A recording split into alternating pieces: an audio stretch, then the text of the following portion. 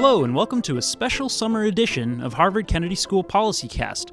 I'm your host, Matt Cadwallader, and although we'll be back with new episodes in our regular format on August 28th, we're going to try something different today.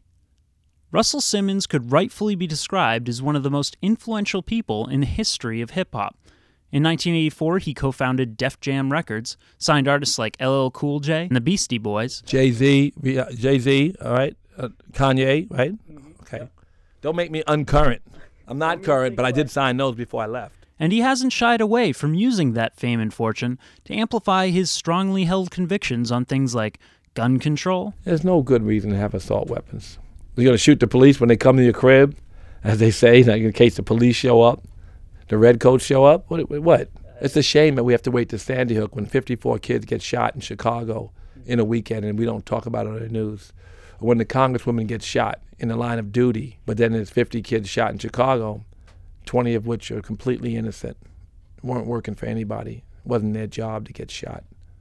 Just lived in a community where violence is so rampant and guns are so available. And he's even been named Person of the Year by the People for the Ethical Treatment of Animals. Float a battleship with the cow, the water you waste on a cow that didn't need to be born into suffering. If not for the corporate lobby, could we waste the resources and come up with a burger like that, just like that easy?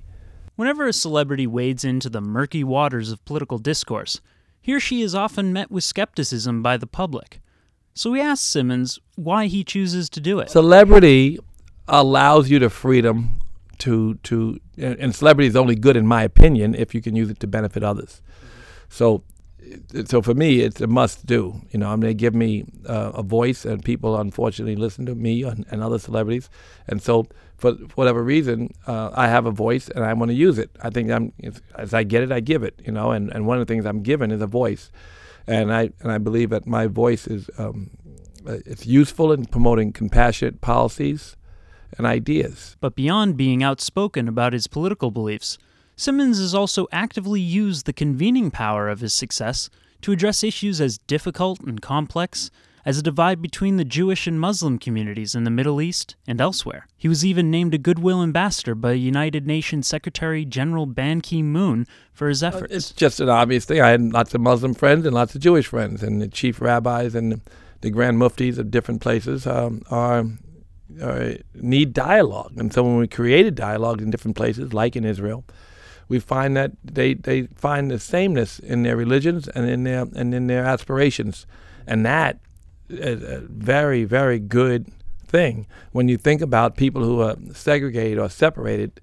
To find that they have so much in common, then they start to work towards, healing whatever wounds they have. And so we've done that. We have in 36 countries. We have programs where they exchange pulpits and their congregations work together and create harmony or fight to uplift whatever poverty is in their communities, or they just have lots of different initiatives they're taking on around the world.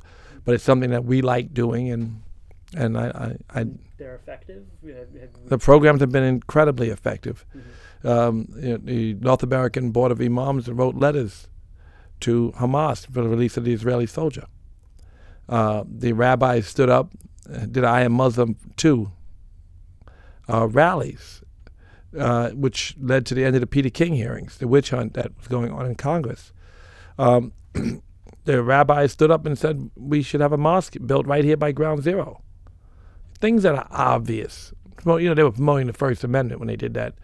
Things that are obvious they've been able to do for each other, and fighting for the rights of others is our mantra, because we believe that the rights that you take for granted are no good unless you use that same energy that you fight or you expect, what your expectation is for yourself, you should give to others. And I think that's a pretty obvious thing to do. It's written in every scripture, and all the prophets promoted it, and there's no reason we shouldn't try to live by it. So what comes first, the celebrity or the activist? Your level of happiness or success has nothing to do with your intention, very little to do with your intention, and certainly nothing to do with your happiness.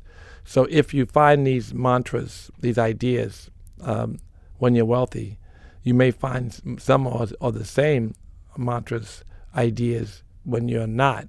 Because the worldly, what you acquire in the world has, again, very little to do with your intention or your your ongoing prayer or efforts. So I just feel like this is just, I've changed some. We all evolve, don't we? I mean, I used to eat pig feet. I'm a vegan. I used to sell drugs. I don't drink, smoke, or take drugs. I used to do a lot of things. I'm in a gang. I was in a gang. Now I'm an advocate for nonviolence. All of us evolve.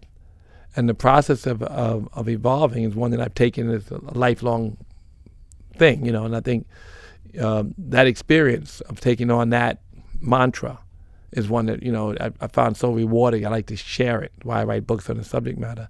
I may have written the same books, but they wouldn't have sold as much. The fact that they sell as much as they do is a bit of a blessing, as it does help people. And that's the idea of the books, right, to inspire people. But, it's again, the intention is greater than the result. So I've had these intentions, and I think that they've come because of life's experiences, and not the experiences of, what I receive, but the real learning experiences of giving. I hope you enjoyed this brief summer edition of PolicyCast. We're very excited for the return of our regular, unedited interviews every week, beginning again on August 28th. And I encourage you to join the conversation on Twitter at #PolicyCast or on the Kennedy School's Facebook page. Thank you.